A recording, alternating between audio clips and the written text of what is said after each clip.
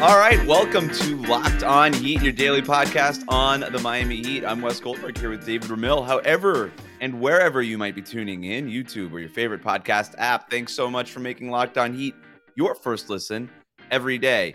The Athletic reported this week that the Grizzlies will not be re-signing Dillon Brooks under any circumstances, David. So now we know that Dillon Brooks is going to be a free agent this summer, and it's worth asking if he should be a target for the Miami Heat.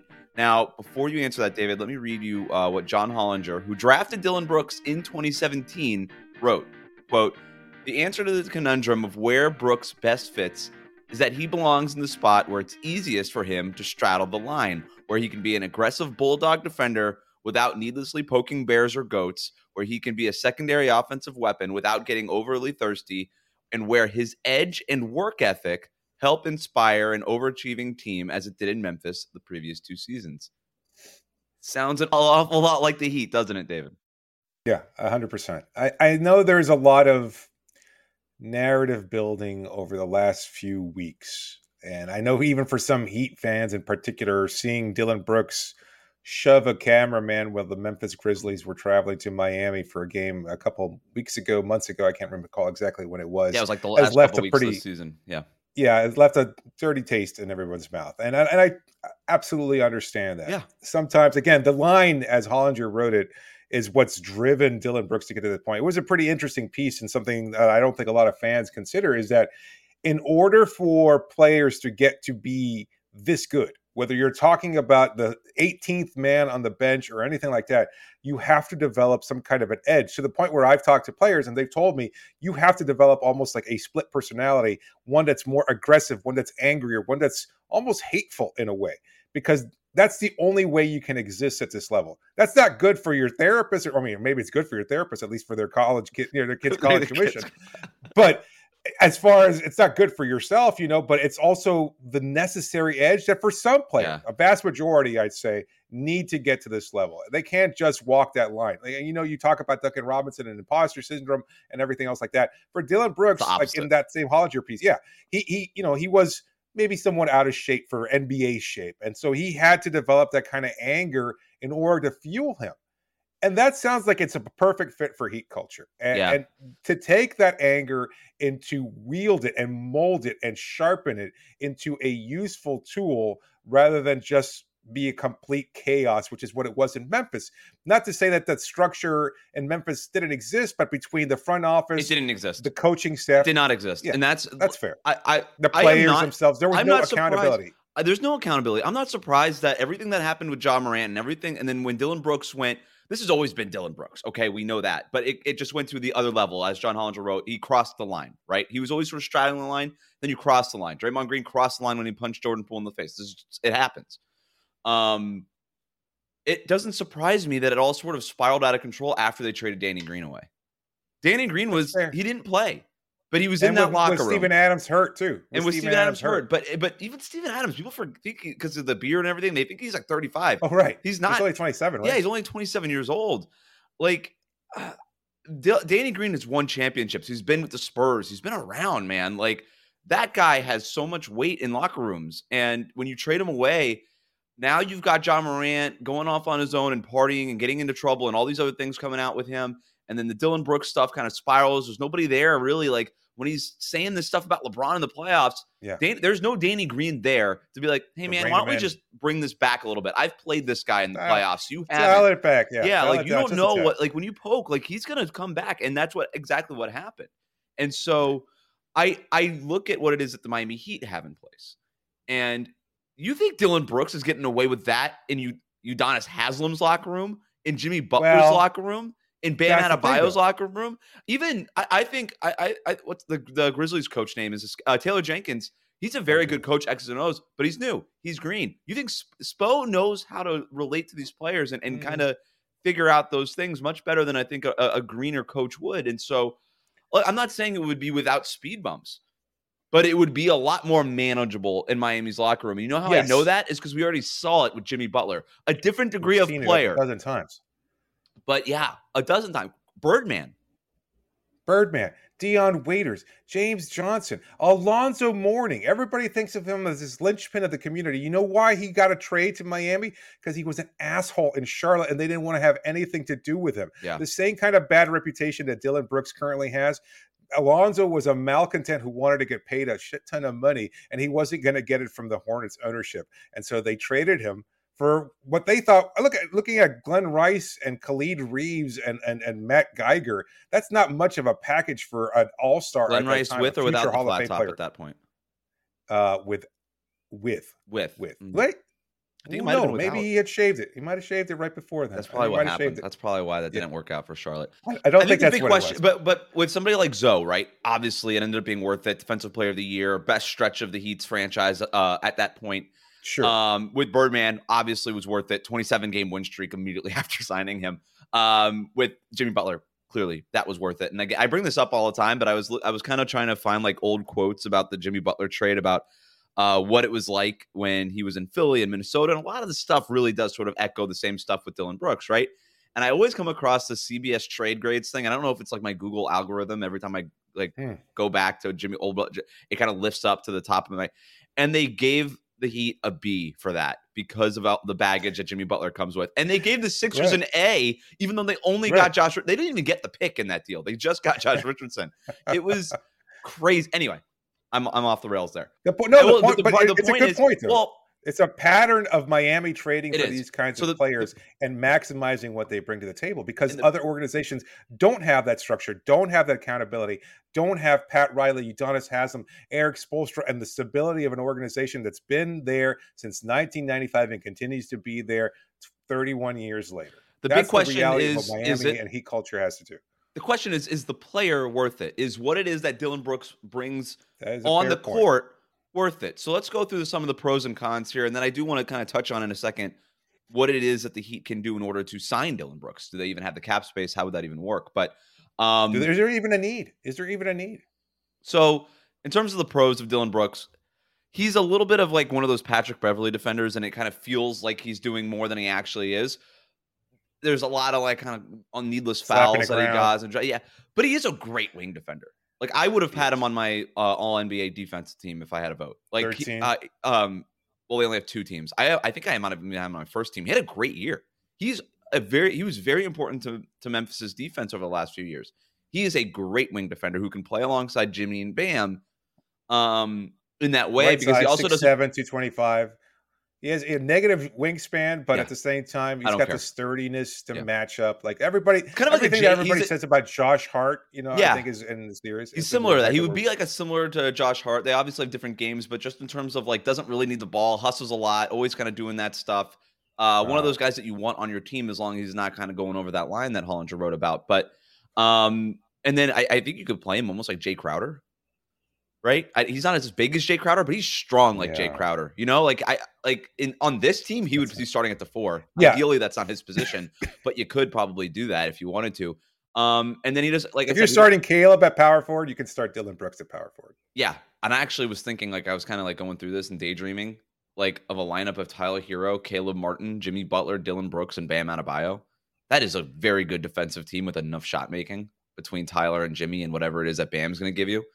And Dillon Brooks, because let's not forget, part of the reason why he's not going to be signing. Yeah, I mean, this is a con, is that he wants a bigger role in the Memphis offense, and he wasn't going to get it with Ja Morant there, with Desmond Bane there. He took too many shots. You kind of have to wrangle him in on the court. Be like, maybe not do that one. But the thing is, this was only a problem. Who's going to tell him no? Last couple of years, and exactly, there's nobody to tell him no. There's no Jimmy Butler to just be like, dude, no, it's my. Don't I'm shoot not. That. And I think Ja Morant is a superstar talent, no doubt about it. Obviously, still learning to be a superstar leader. Obviously, he's got his own things to worry about. Right? Exactly. But the thing is, if Dillon Brooks is shooting 35% from 3-point range the way he did over his first 4 seasons, I'm okay with him taking threes, right? But he's shot 32% over the last 2, so I think there's a fair question to be like, is this guy 3 and D, or is this guy just D? Because that 3 part really hasn't been part of the equation over the last couple of years, and I think that's part of the scouting process, is being like, what is this jumper really? Is it something that we could fix? Can he rediscover that mid-30s? He doesn't need to go out and shoot 40%. He doesn't need to be like what the Heat hope Duncan Robinson and Max Strus to be. But he just in those mid-30s with that level of defense, That's a good player. That's a helpful player. Yeah, I think there's a role for him. Like, there's a lot of talk now. It's like, oh, nobody wants him. This is not somebody in their late 30s or something like that that has just burned his way off a team. Like, he has enough talent. Again, he's a starter on a playoff team and has been for a number of years. Like, that's not something you're going to discount and overlook. So He while won there's at a this high kind of level at Oregon too, Final Four. Like that guy has been right, around winning basketball a and lot. he was their best player on the team. So Yep, there's a he lot to was. That was a consider good there. team too. He's not a scrub, and I hate saying that but that's the interpretation a lot of people have of, like, guys that maybe are on their way out of the league is, oh, they're washed up, they're no longer any good, etc. That's not who Dillon Brooks is. Like, there baggage, yeah, sure, because he walks that line. Yeah. But I think it's also being overstated. I think, look, he burned his way out of Memphis. Well, he's an easy punching bag, man. Like he put himself in the joke. Yeah, like he's not going to do that. Those emails that we always get from like Jim Shapiro. There's something new. Did you see this one today? I think it was this afternoon. Most negative tweets about an NBA player, and it was like Dillon Brooks at like 7 million bad tweets, and I was like, those are all the tweets about Dillon Brooks. Like they're all negative. Like he's such an easy, and he deserves it. He acted like a fool in the playoffs, man. Like it was stupid. It was just flatly dumb what he did. But I think if you put him in the right locker room, with players who can hold him accountable, I think that there's a possibility that some of that stuff doesn't happen if he was in that kind of locker room. Look, now I will say, can I add a con to that though? If we're looking at pros and cons, yeah, let's wrap that part up. The fact that Udonis won't be in that locker room is a big concern. I did consider that, but he's going to be around the team next year, even after retirement, and he'll still be helpful. I mean, I've talked about it a number of times, the difference between what makes Udonis and so effective and such a voice and a power in that locker room. And look, Dillon Brooks himself shouted out Udonis Haslem as a veteran that commands respect and has earned that respect across the NBA. We're kind of overlooking that. This was a story a month and a half ago when Dillon Brooks said it. And again, it was kind of like a subtext to some other jackassery of some other comment that he said. I can't recall exactly what the conversation was, but when he mentioned a veteran that he respects, it was Udonis Haslem. So you don't think that Haslem would carry that respect? I know it'll be a little bit different for new players who were not in the locker room with UD as a player, but since Dillon Brooks has such reverence for him, I think he would listen if UD was saying, maybe don't do this with LeBron or this superstar. Maybe hey, like take it from me. Don't do this. Exactly. And like I said, Jimmy Butler can do that. Bam Adebayo can do that. Eric Spoelstra can do that. Like there is just a level of accountability that exists in that Miami locker room and other locker rooms too. It's not just the Miami Heat that clearly did not exist in that Memphis locker room. And this is why, and I don't want to do this, so I'll be quick with this, but like the whole Sam Presti stuff and the Daryl Morey stuff about or earlier Daryl Morey, not really current Daryl Morey, but like, hey, let's just get as many of like these young guys and see who pops in that locker room. I was like, no, you're missing sort of the culture setting stuff. Yeah. And it's a big reason why I think the Kevin Durant, Russell Westbrook, James Harden thing didn't work in OKC and they never won a championship. It worked, but they never won a championship. It's because they never really had that guy. You know what I mean? And Nick Collison erasure. That's crazy. All right. All apologies to Nick Collison and everything that's due to him. But all right. So in terms of, I think we hit the pros and cons there. He's a simple player, right? At best, he's a 3-and-D player. At worst, he's a defensive menace. Do you think his offense is salvageable? Because I think that's the big question about what happens, whatever team he joins, whether it's Miami or somewhere else. I think he needs to not take and by the way, he did take fewer shots and fewer dumb shots as this season went on. But he wanted a bigger role. He does want a bigger role, but we've seen this even in the past with a guy like PJ Tucker. It's like, what is a bigger role? I don't think Dillon Brooks wants a bigger role the way that Jaylen Brown wants a bigger role. Jaylen Brown wants to be like the star. Dillon Brooks, I think, is self-aware enough to be like, yeah, I'm not John Morant. I get that. I think he just wants to be able to do a little bit more. Where we saw that with PJ Tucker his 1 year in Miami, it was like all he wanted to do was just like attack off the dribble once in a while. And I think that's just kind of what Dillon Brooks wants. And just not to be like yelled at every time he takes a three. Like he's like second coming of Mario Chalmers. But I would go for it. I would. Yeah. I think he'll probably go for the mid-level exception. The Heat have some luxury tax concerns. But if they can keep that taxpayer mid-level exception, which would mean other things happening. What? Didn't they use that for Kevin Love? They could, or they could use, or they could just re-sign him with like the early bird. No, but didn't they use it? Didn't they to sign him? I think they did. Yeah, but they the $3 million. I don't know what happens with this new CBA if you get the new or whatever. If there's a portion of it that you can use, or I'm sorry, but they didn't use because they're not a taxpayer team this year. So I think they had their regular mid-level for this league calendar year, non-taxpayer, and then next year when they end the tax, they would get the taxpayer MLE. So I think that they could use that. If the question is, do they want to use it, depending on how close they are to the tax? But And I honestly, I think if they were sign him, I think it would be like what Dillon signed when he originally joined the team in 2015, a 1+1, which is the second year as a player option. It's a make it right, prove it deal, where you get an opportunity a year to prove to yourself, to the Heat, to the rest of the NBA that you can be the best version of yourself. We've seen it tested here. Like Dion Waiters, again, was a player who didn't have any kind of place to call home. He had been on a number of teams already between Cleveland and Oklahoma City, and no one knew what to do with his talent. He was very good here. That everybody had wanted to collectively forget that. He was good here. He earned that. I think we remember that, and he did. And he was, he had that great year with 7-11, the whole thing. 41-41. The interesting thing about Dillon Brooks right now is that the Grizzlies have already told everybody that he's not coming back. So now, if you're a team, there is some debate about that, though. I think there was a debate whether or not it came from the Grizzlies front office or from Dillon's people. Well, whatever happened, he's not going back to Memphis. I think that much. No, that bridge is burned. So whatever the reason is, it's clear he's not going back to Memphis, and that's to me the interesting thing, because now if you're an opposing team looking for a defensive-minded wing, whether you're Miami, maybe Atlanta, like teams Chicago, like that, Houston. Like teams that are trying to do something here with their defense. You see, you can't do Houston though, right? Like I saw that name being linked, and it's like that's already a explosive young locker room. Whatever the team is, if you now have an opportunity to think about Dillon Brooks, and if you want to go there, because you're not really sure in any other free agent situation, is this team going to re-sign their dude? What's going to happen here? Like Dillon Brooks is going to be an unrestricted free agent now if you're an opposing team, and now you have time to think about the pros and cons that you and I just laid out. But just to put a bow on this, I would go for it. I would explore it. Again, we'll see if the Heat actually have the room to do it. But if they do end up creating room at that kind of level, Dillon Brooks is a guy that I would have pretty high up on my board. It's also not a great free agent class, worth keeping in mind. I agree 100%. And look, with Victor Oladipo's injury, Caleb Martin, and the probable loss of Max Strus in free agency, you're going to need to shore up that depth in one way or another. Bringing another defensive-minded wing player can only help. And again, we talked about the positives of him being able to play up in terms of his position, his shooting ability, which we think can probably regress to whatever it was before the last couple of seasons. I think he's a good fit. And you don't worry about the locker room culture thing, because this team is strong enough, stable enough to incorporate that and handle it. I think it's being overblown. I don't think he was hated in that locker room.